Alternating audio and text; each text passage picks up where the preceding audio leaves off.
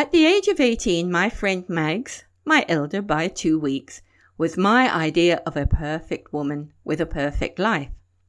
She had beauty, brains, a supportive family, and a drop-dead gorgeous fiancé. I would constantly reiterate the mantra, "Oh, Mags, when I grow up, I want to be just like you." But she ran away at the altar, and when I met up with her again a couple of years later, she was a different woman, crushed and unattractive. After our 4 years in Australia, I was now a wife and mother. JC, Stevie and I returned briefly to the UK en route to Canada. Mags, also married different husband with kids, was living the life of a miner's wife in a small Welsh village. Now, Part 3. Our 2 years in Ottawa had been wonderful. JC's postdoctoral fellowship had given him kudos, while I had managed to continue juggling study, motherhood, and, most unexpected, the opportunity to work for the Canadian Prime Minister. However, our visas were running out and we had to make the big decision. Where now? But in truth, we had given it little consideration. The options were simple. Resume life back in Australia where we had missed a great game of footy in the 4 years away, or return to Australia and continue the big adventure. The adventure won. We were going back to Oz. Due to some unique circumstances, both the Canadian and Australian government were obligated to pay our fares, so we returned on the Orsover, first class. This was fortuitous for me, as I was heavily pregnant and not a happy camper through most of the voyage. However, we had travelled in relative luxury, though I hasten to add sea travel luxury, circa 1970, had a very different meaning to current cruising. It turned out that our return to Australia was exactly the right choice for yet another reason. The anticipated longevity from Mags when bantering the "See you later, alligator," was somewhat less than expected, because it turned out my eloquence on all of Australia's assets had been heeded more than we had thought. Mags and Taff had also decided to throw their hat into the ring and become 10-pound poms, as we had 6 years earlier. But their experience was vastly different from ours. Whereas we had flown out to a job, Mags and Taff came out on the migrant ship that had taken us back to the UK, the Fair Sky. The Sitmar line had the migrant contract, taking the young hopefuls out to a new life and the disappointed and disgruntled ones back to the UK. We had been the exception to the rule, choosing to travel with them for economy, but the experience had been woeful. By any standards, cheap or otherwise, the ships were junk, the food scarce and atrocious, and seasickness a 6 weeks way of life. Having arrived in Australia, their life was not much better. As migrants, they were housed in a 1,000-capacity Sydney hostel. As a family of 4, they were aligned a small room with 4 bunks, 4 chairs, a fold-up table, and 4 hooks on the walls for clothes. So in our correspondence, while once again I had waxed lyrical about Canada, she had addressed her letters from Stalag 13. I thought this very amusing until we actually visited it, and then I thought she had overrated it. They had been there about 6 months when we returned from Canada on the Orsover. With limited savings, they had managed to buy a ramshackle old Austin car. No seat belts back then, so the 4 kids sat on our knees. For all our so-called luxury of first-class sailing, I was delighted to be back on terra firma after the 3 weeks of life on the ocean waves. But I changed my opinion very quickly when entering the hostel which Mags and Taff were calling home. Words almost fail to describe the living conditions.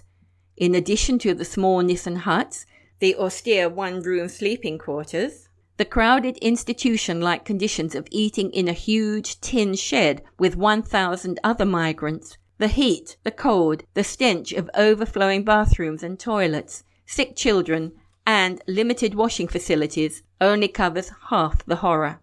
It must also be remembered that while many of the people taking the government opportunity of a new life in a new country, there were many who were simply dissatisfied with their life in the UK. This may have been because they had been born into disadvantage or had bad luck, but it would be equally true to say that many were lazy, arrogant, and work-shy. Their morals and manners were questionable, and their language coarse and vulgar. Yet everyone was quite rightly treated equal.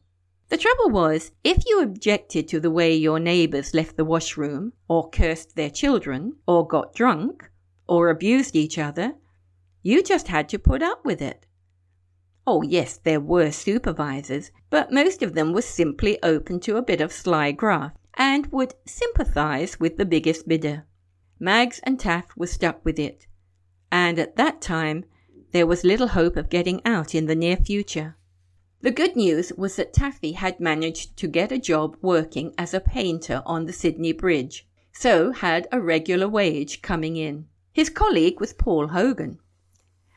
However, the difference between his cash in hand after paying for the hostel was sorrowful, with hardly any opportunity for saving with a view of moving on and out. And he was considered one of the lucky ones. Most of the inhabitants were totally on the welfare.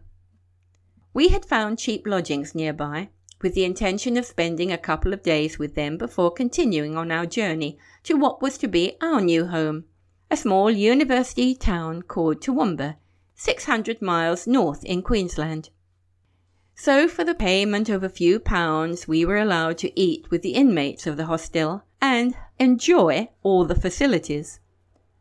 But in truth, even a few hours was enough for me to gain an insight into what was a normal day in their life. A good many of their fellow hosteliers had come from the north of England. Scottish, Irish and Welsh accents mingled with those from Liverpool and Hull, some so strong I could barely understand them. Most had come, like Mags and Taff, as family units, so the limited tarmac space between huts always seemed to be crowded with early primary age kids. In fairness, they were like kids anywhere. A ball would provide soccer, a few extra pegs and different ball, and you had cricket. A skipping rope could be used individually or in groups, and a few wooden rods provided the popular dinky cars with racetracks that could entertain for hours. The parents were a different matter. My eyes took in as much a hopeless state as the one they had probably left half a world away. Worse even, as at least in the old country they would have had a back history of school and knowledge of local living, with most of the men at work, or down the pub, or in the recreational room of the hostel, which housed one fly-blown pool table. The women were left to their own devices. With no food to prepare or housework to take their time, such time as they had was taken up gossiping, which often led to verbal fights and occasionally physical ones. The old adage proved true. The most important thing to pack when changing countries is a good attitude. And this Mags had in spades. Somehow, as in Aberystwyth, Mags would find a cheery word, a joke, a phrase or two of admiration for a hairdo, a scarf, or a new shade of lipstick. She would organize games for the kids and small tea parties for those celebrating a birthday or anniversary.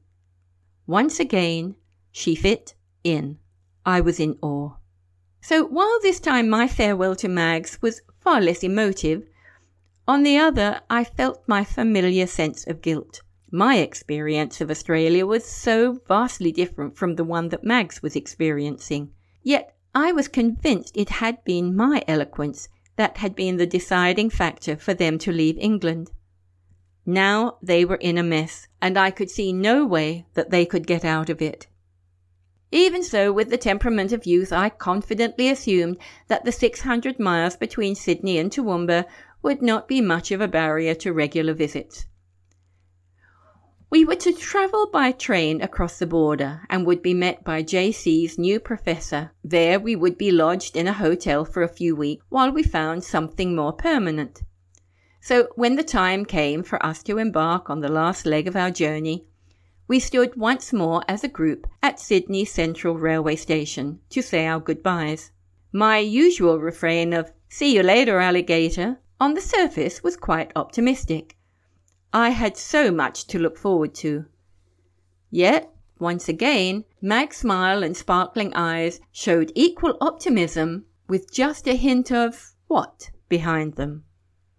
My assumptions turned out to be rather rose-coloured, as our first few months were taken up finding somewhere to live in a country town yet to recognise the value of flats and apartments. And a good deal of time was spent with JC fitting into his new job, and me delivering our new son.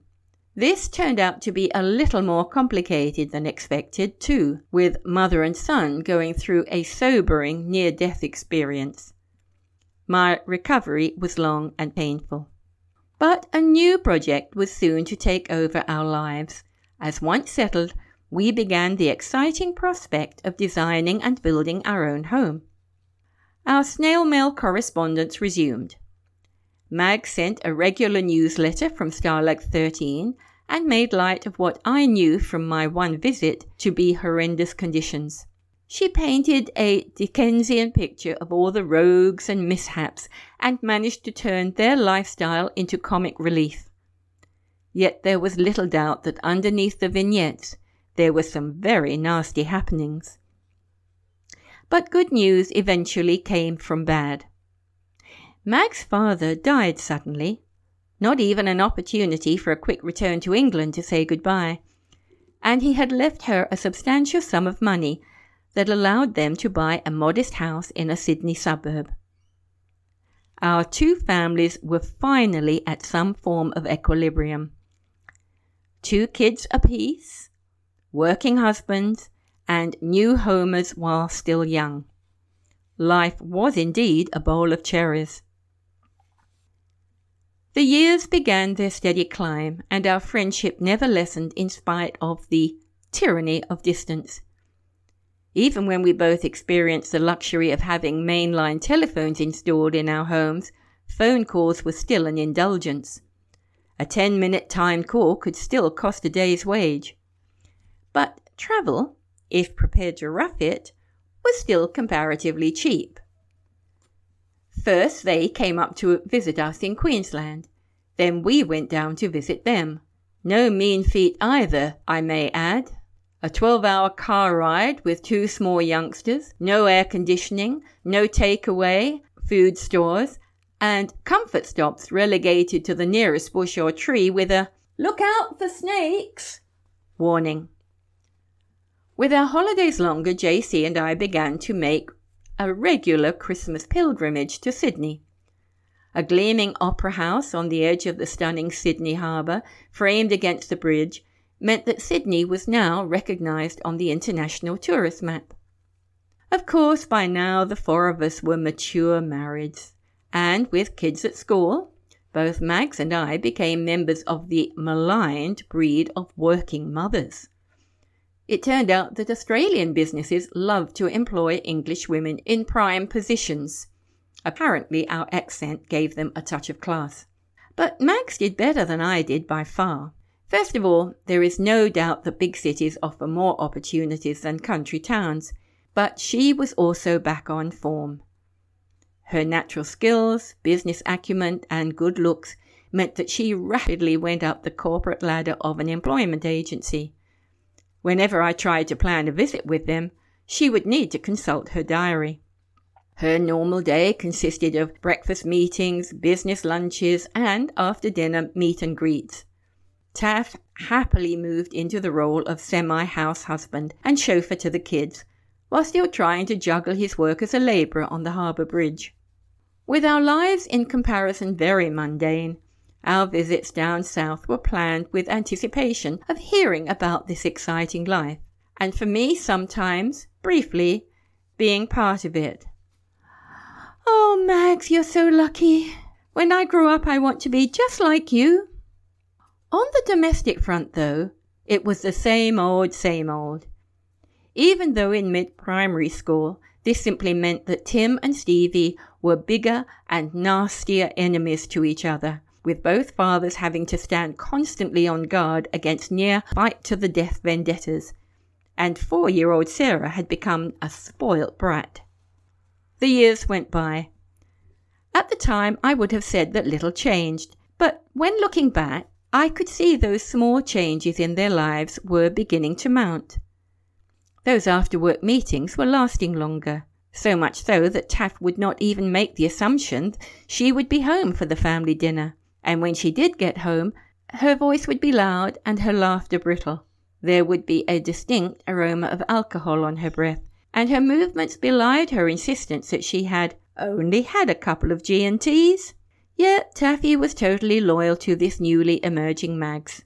There was always the excuse of how she had to keep up with the young unmarried professionals, constantly baying at her heels for her job, and the kids' needs meant more dependence on her salary. Even on a good week with masses of overtime, Taff's work as a builder-labourer could only bring in a fraction of his wife's pay. To overcome this, he eventually changed his job and became a warden in Pentridge Prison. A tough and dangerous career move, but it did bring in more money. Back in my country town, I had continued with academic studies and found life rich and full as well as challenging.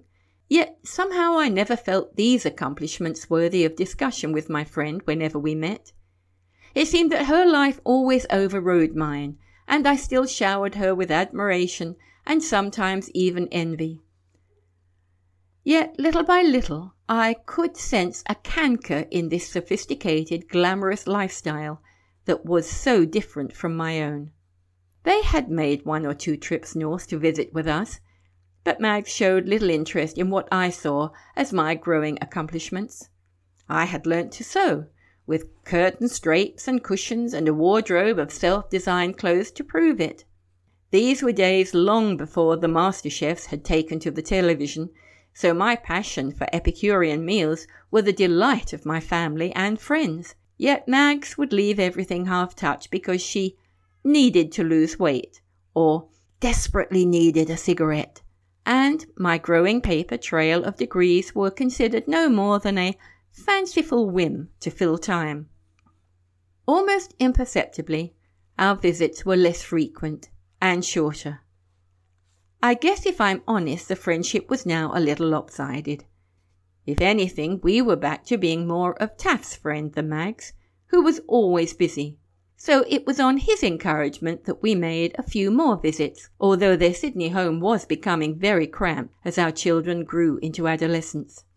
One visit in particular brought home to me the realization that their marriage was in dire straits, and the family disintegrating into shreds. I learned after a few days that Mags was almost openly having an affair with the guy next door. On the rare occasions she was home, she was often totally inebriated. By now she had left most of the domestic duties to the still lovesick Taffy, and he in turn was trying to cope with 2 highly rebellious teenagers. He tried to regain a little stature by working overtime for even more money, and would come home with the house in turmoil, finding Tim had allowed an open house party to take over. He showed us photographs after one such occasion, when Tim's fellow teenage renegades had become blotto drunk, urinated over the lounge, and spread excreta all over the walls. This behaviour barely incurred a comment from Mags, who, if anything, would take sides with her son in a giggling, "Boys will be boys," retort before leaving the house for Taffy to clean up. One day, a desperate Taff asked me to fly down and talk to her, perhaps persuade her to get medical help. Fool that I was, I cooked up a load of cakes and pies to stack in the fridge and freezer for JC and the boys, and then I made use of the long weekend that was coming up to fly down to Sydney. Taff picked me up from the airport, and on the journey to the house filled me in on some of the later developments. Yet even now he was loyal to his wife as far as he was able. He even admitted liability in marrying her back in England and taking her to the simple, rustic life in Wales. Then to Australia. He implied that her change in personality was all his fault. When we got to the house, I found a wall of resentment from Tim and Sarah and Mag, who was in an alcoholic stupor. I tried to talk to her, just small talk really, and got a rail of abuse for my pains. She verbally ranted at me in a vocabulary more fitting for Wharfie, and brought to the fore a litany of all my inadequacies. I simply crumbled. Taffy now came to my rescue and tried to divert some of the disjointed accusations that were not even recognizable. This put her over the edge. In fact, the tirade ended in a verbal fight, with the teenage kids, also obviously the worse for drink, taking sides in favor of their mother. She now slammed into them, accusing them of holding her back, wishing they had never been born. Finally, the irate and highly volatile Mags made a dramatic exit by slamming doors and walking out of the lives of everyone who loved her. The long trip back home to the semi-tropics gave me plenty of time to reflect and think. What had happened? How had we drifted apart so much? Where was all this angst and vitriol coming from? And why? She had so much to be thankful for. Although I had received the brunt of Mag's anger this time, it was pretty apparent that I was not alone, and others were the recipients from time to time. My heart ached for Taff, who had endured so much. Would she come back to him? Would he want her? Would I? Either way, what was also apparent was that yet again Mags had left me, and all those who loved her. You have been listening to The Golden Girl Part 3, written and narrated by Brianda Cross. Please look out for The Golden Girl Part 4, Conclusion, in a few days. Thank you.